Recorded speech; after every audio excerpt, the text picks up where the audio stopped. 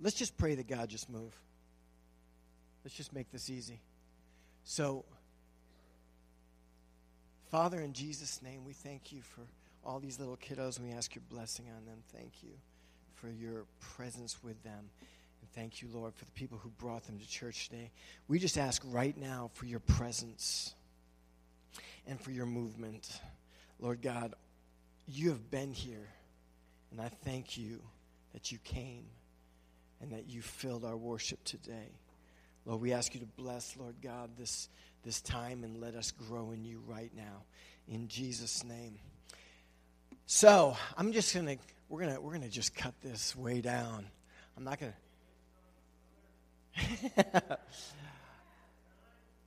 Now he's probably the only one that feels that way. But I thank you, David. I thank you for that encouragement. I'm just going to follow God right now, okay?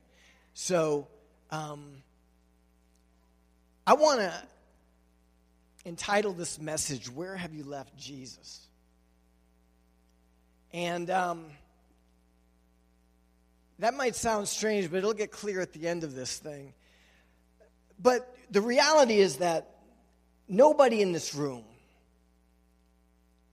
when you were a little kid and they asked you what you wanted to be when you grew up, nobody said something that they thought would just be ordinary. You know, we wanted to be astronauts or pilots or policemen, or maybe you wanted to be a farmer, but it was because you didn't think that was ordinary. You thought going out to the field and milking cows was fun. And Dale Shedden put his big thumb up just like this. There's other people in this room. I know that, there's people in this room that your dream was to farm, and that's cool. You know, I had other dreams that got me less dirty. But the point is that nobody here signed up and wanted to have just an ordinary life. Nobody. Everybody wants the extraordinary life, and I want to just bring you some things. I know we've been talking about inheritance, and I really, God has got me in a groove with this, and you're going to be hearing about it for a little while, because I really believe that there's nothing more important right now than the children of God stepping into their inheritance. I really believe that right now what is stopping us from really stepping into what God has for us as a church, as a nation, as individual people, is that we are living outside of the majority of what God wants for us, what he has for us, what he's already purchased for us, what's already sitting in heaven waiting for us to call down. And I am on a mission right now for us to begin to be able to tap those things, to be able to access the room of the treasures of heaven and pull them into this present time, and to see our lives and the lives of those around us transformed by the power of the name of Jesus. There is nothing more important than God showing up. I want to say first, before I go any further, thank you. Thank you for worshiping today. Could you feel him here? Could you feel the difference when we stepped into worship, when we stopped playing church, when we started being church? God showed up.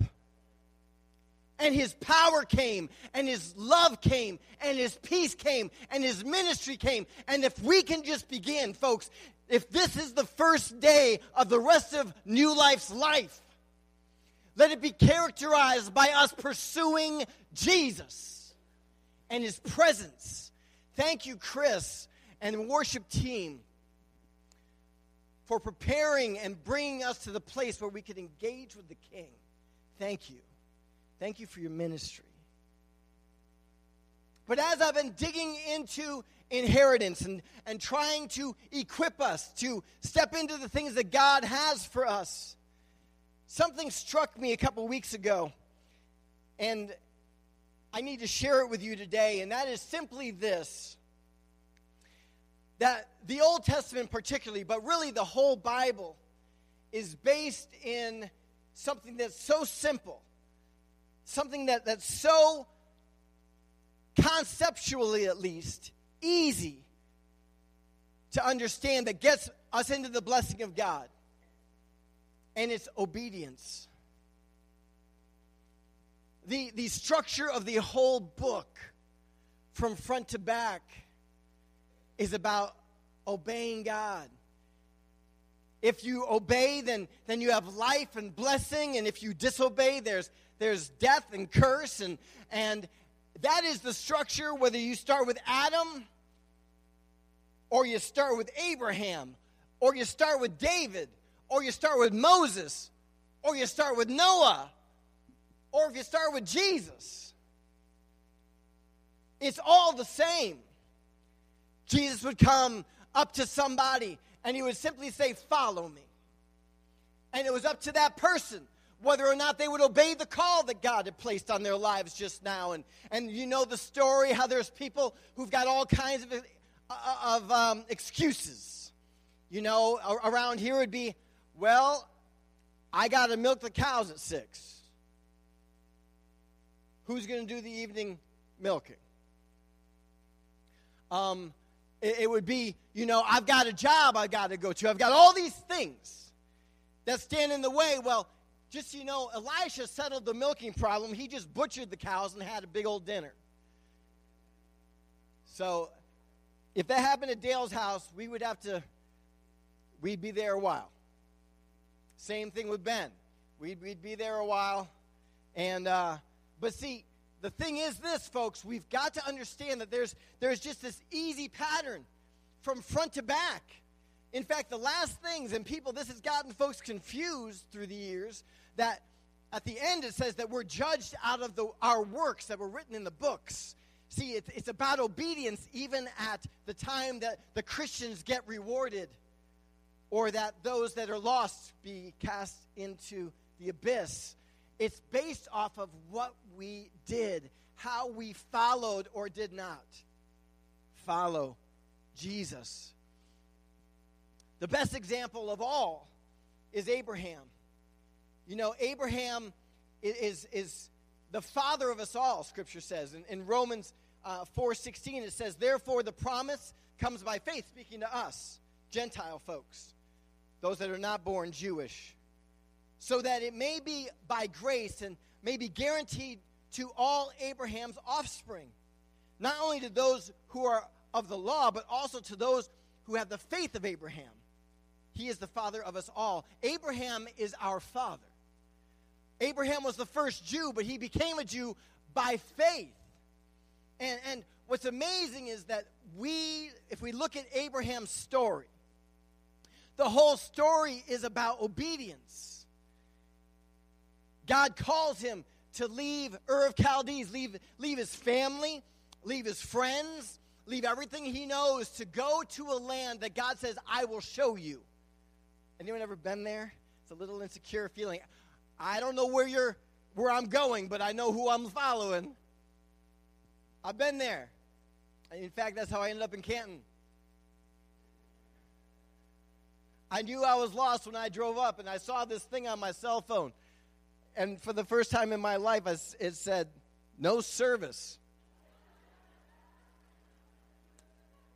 And at that point, I needed counseling. And then I thought, you know, what's the point of having a pastor in a place where there's no service? I mean, if there's no service, why should I be there, Lord? But anyway, that's a whole other story. But the point, folks, is that he leaves everything that's comfortable to follow after God. It starts with God calling him. And it ends with God telling Abraham to take his son, his only son, and to sacrifice him as a burnt offering. Now, for those of you who don't know the story, he doesn't do that. God stops him. But see, the point is this. From the beginning of Abraham's story to the end, it's about following Jesus. It's about following after God's call. And because Abraham followed God, because Abraham chose to obey him, he led an extraordinary life.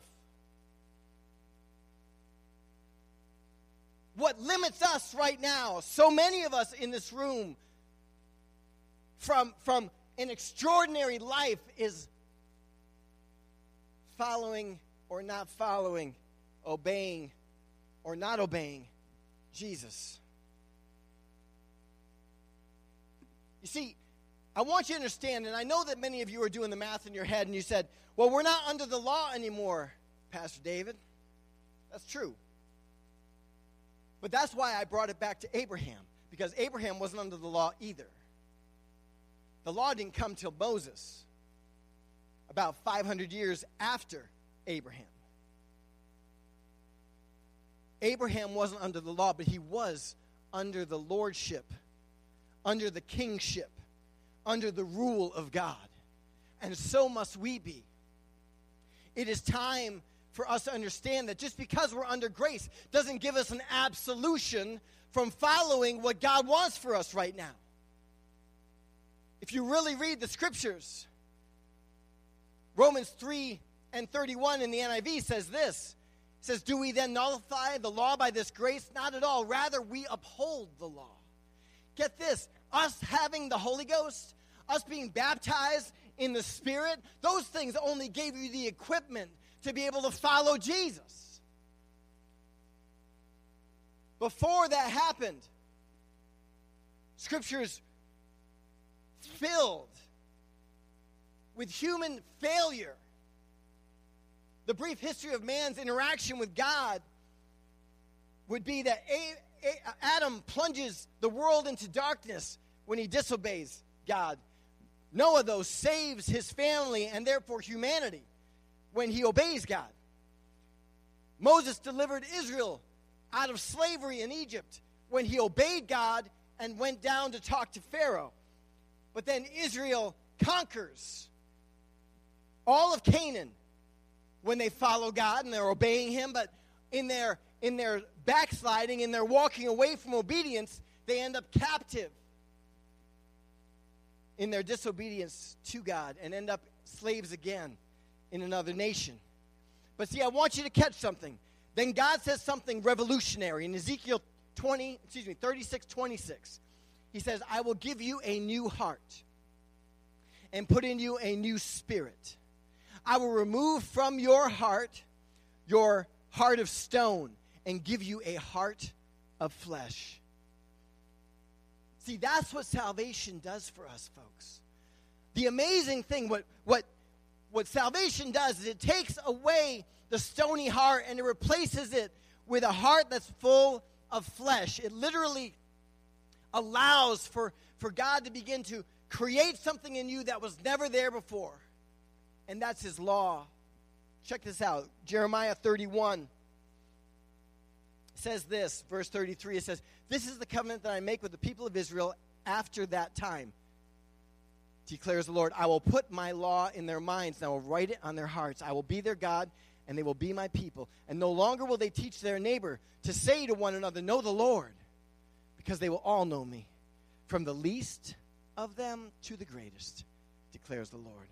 For I will remember their wickedness. I will forgive their wickedness, and I will remember their sin no more. You see, when we got saved, and I want you to catch this. Go back to verse 33 there for just a moment. What's amazing is this, folks. When it says that this is the covenant I will make with my people Israel, it says, I will put my law in their minds and write it on their hearts. The law there, and I want you to hear this very clearly. The law there is not just simply just a law. It's Torah. For anyone who knows anything theologically, Torah is the first 5 books. It's the law of God.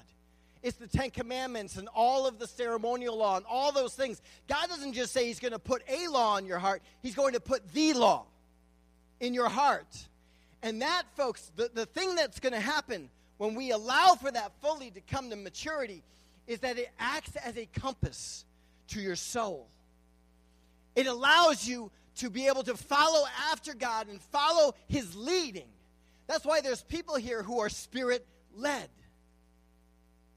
Have you ever been here or talked to somebody and all of a sudden maybe some prophet was in the room or somebody just who you sit next to all the time just turned around one day and prayed for you and prayed exactly what you needed? Anybody ever have that happen?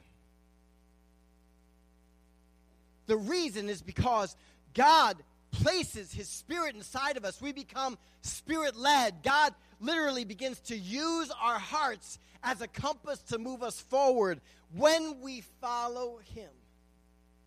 That's why you have to live your convictions, folks. You've got to live them out. You have to follow Jesus' call because that will lead you to obedience. The question that we have right now is, what has God told you to do? And are you doing it? What has God told you to do? And are you doing it? You need to hear this because this is the crux of the whole message here. You leave Jesus at the place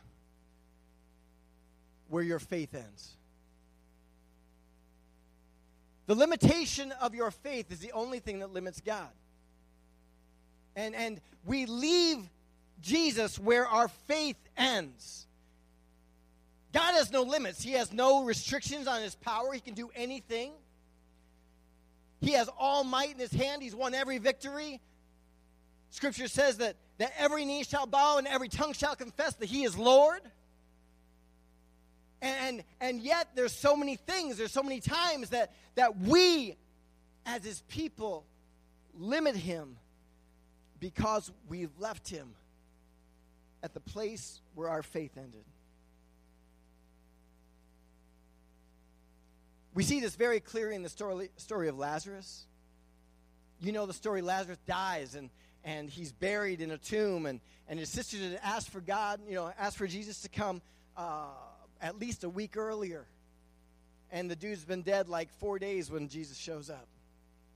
And Martha meets him, and she's talking to him, and she says, "Lord, if you'd have been here, my brother would not have died." And she goes through and she says, I know that you're the Christ, the Son of the living God. I know that he'll raise in the last day. She's got a lot of faith. She says all the right things. But the thing is this. She never once said, "Will you raise him up now? Will you take my dead brother and bring him out of his tomb?" And what's amazing is that her faith stopped at all the right stuff about Jesus. He's standing there, and he's like, "Yes, I am the resurrection and life. Yes, God will do anything I said. You're right about all those things." But then Martha leaves. She goes up to Mary, and she says, "The master's come, and he's calling for you." Now check this out. We're going to pick this up right here. This is in John 11:28. It says, after she had said this, she went back and called her sister Mary and said, "The teacher is here, and he's asking for you." Verse 29 says, when Mary heard this, she got up quickly and went to him. Now check this out. Now Jesus had not entered the village, but was still at the place where Martha had met him. Martha's got all the right words, and she's got faith in him, but not for this situation. And Mary has to go back. Check this out. Mary has to go back to find Jesus at the place where Martha's faith left him. It's only from that point that she can begin to pull him deeper. And she sees him there, and she begins to weep. She falls at his feet, and he says to her, "Where have you buried him?" And they go and they have a resurrection. Now, the question you might be asking is, why, Pastor David, are you bringing up faith when you're talking about obedience? And I want you to hear this very clearly. Because it's a limitation of your faith that determines your obedience.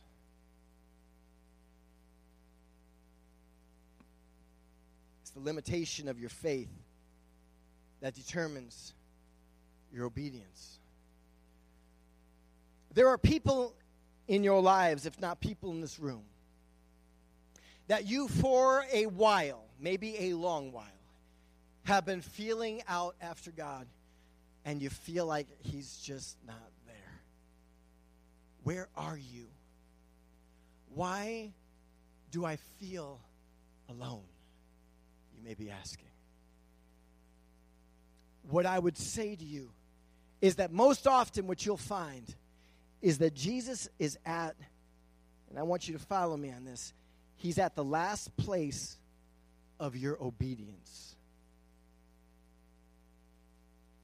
God is calling us into things. God is calling this church to step into new dimensions of the Spirit. God is calling us as individuals to step out of our comfort zones and become activated in God's calling in our lives. And the question that is ringing in my spirit right now is, are you being obedient to follow him into the next place he wants to take you? I remember distinctly leaning up against the counter in my kitchen on Milden Road in Upper Arlington, Ohio. We were in pretty close, it was bad. It was a terrible situation at the church.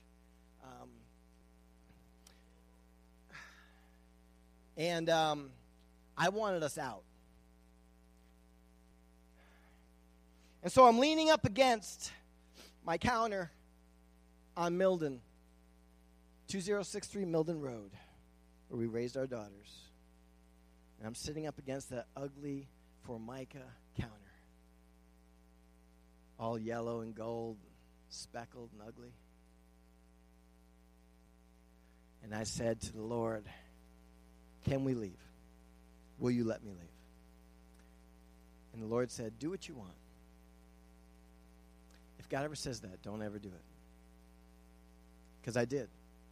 I thought I had green light. If it wasn't quite green, maybe it was yellow. But I stepped out of where I was supposed to be. And I stepped into a whirlwind. And we couldn't put it together for about 4 years. Because I stepped out of the will of God. I stepped out of obedience. And I stepped into trying to take care of things in my own ability. And stuff blew up.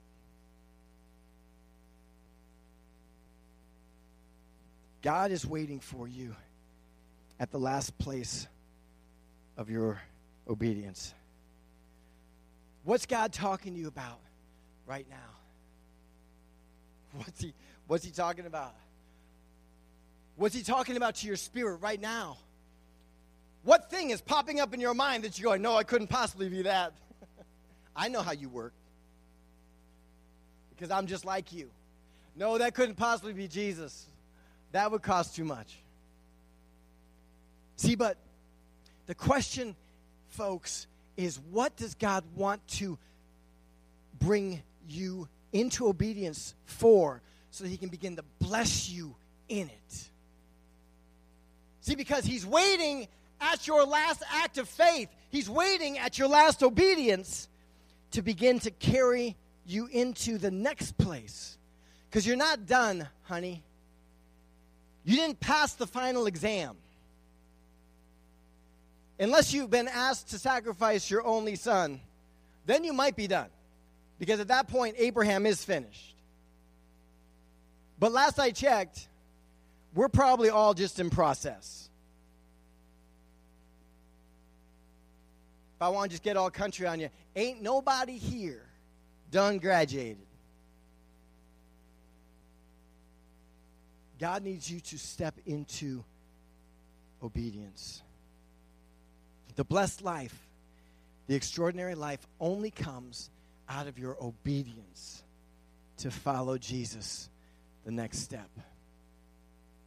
What is your next step? What is it? Band, if you want to come, you can. If you don't want to come, band, if you want to respond, respond. We've got a CD player in the back. We can make it happen. But this is the thing. What is God calling you to do? Maybe it's helping Sunday school.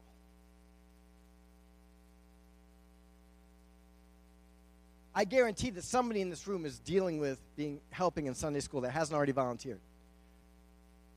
Or helping in children's church. Because we almost couldn't put on the program for your kids. Because we didn't have one volunteer. That's not what I'm talking about, though. I don't care what it is. Maybe for some of you it's tithing. Maybe for some of you it's picking up and dropping your job and moving somewhere. Maybe for some of you it's becoming a missionary or starting a business. My question is not, what is God asking you to do? The real question is, are you going to do it? Because if you don't, you might be saved. You may make it, but it won't be blessed. It'll be hard. You won't find extraordinary. You'll barely maintain ordinary. Because God can't bless where there's no obedience. Right now, why don't you stand and let me pray for you.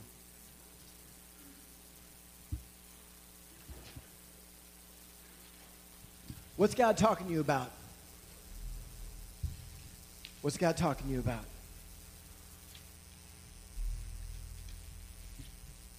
What's he talking to you about right now? This is what I present to you right now. Make a decision. Joshua in his closing days, and you know the story. He's talking to Israel knowing they're going to backslide. And he says this famous statement.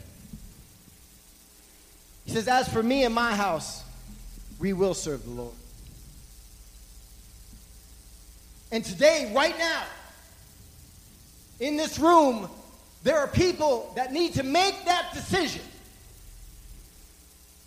What side of the aisle are you going to fall on? Are you going to obey and let God lead you into an extraordinary life? Or are you going to just keep on holding on to your things? You need to make that decision.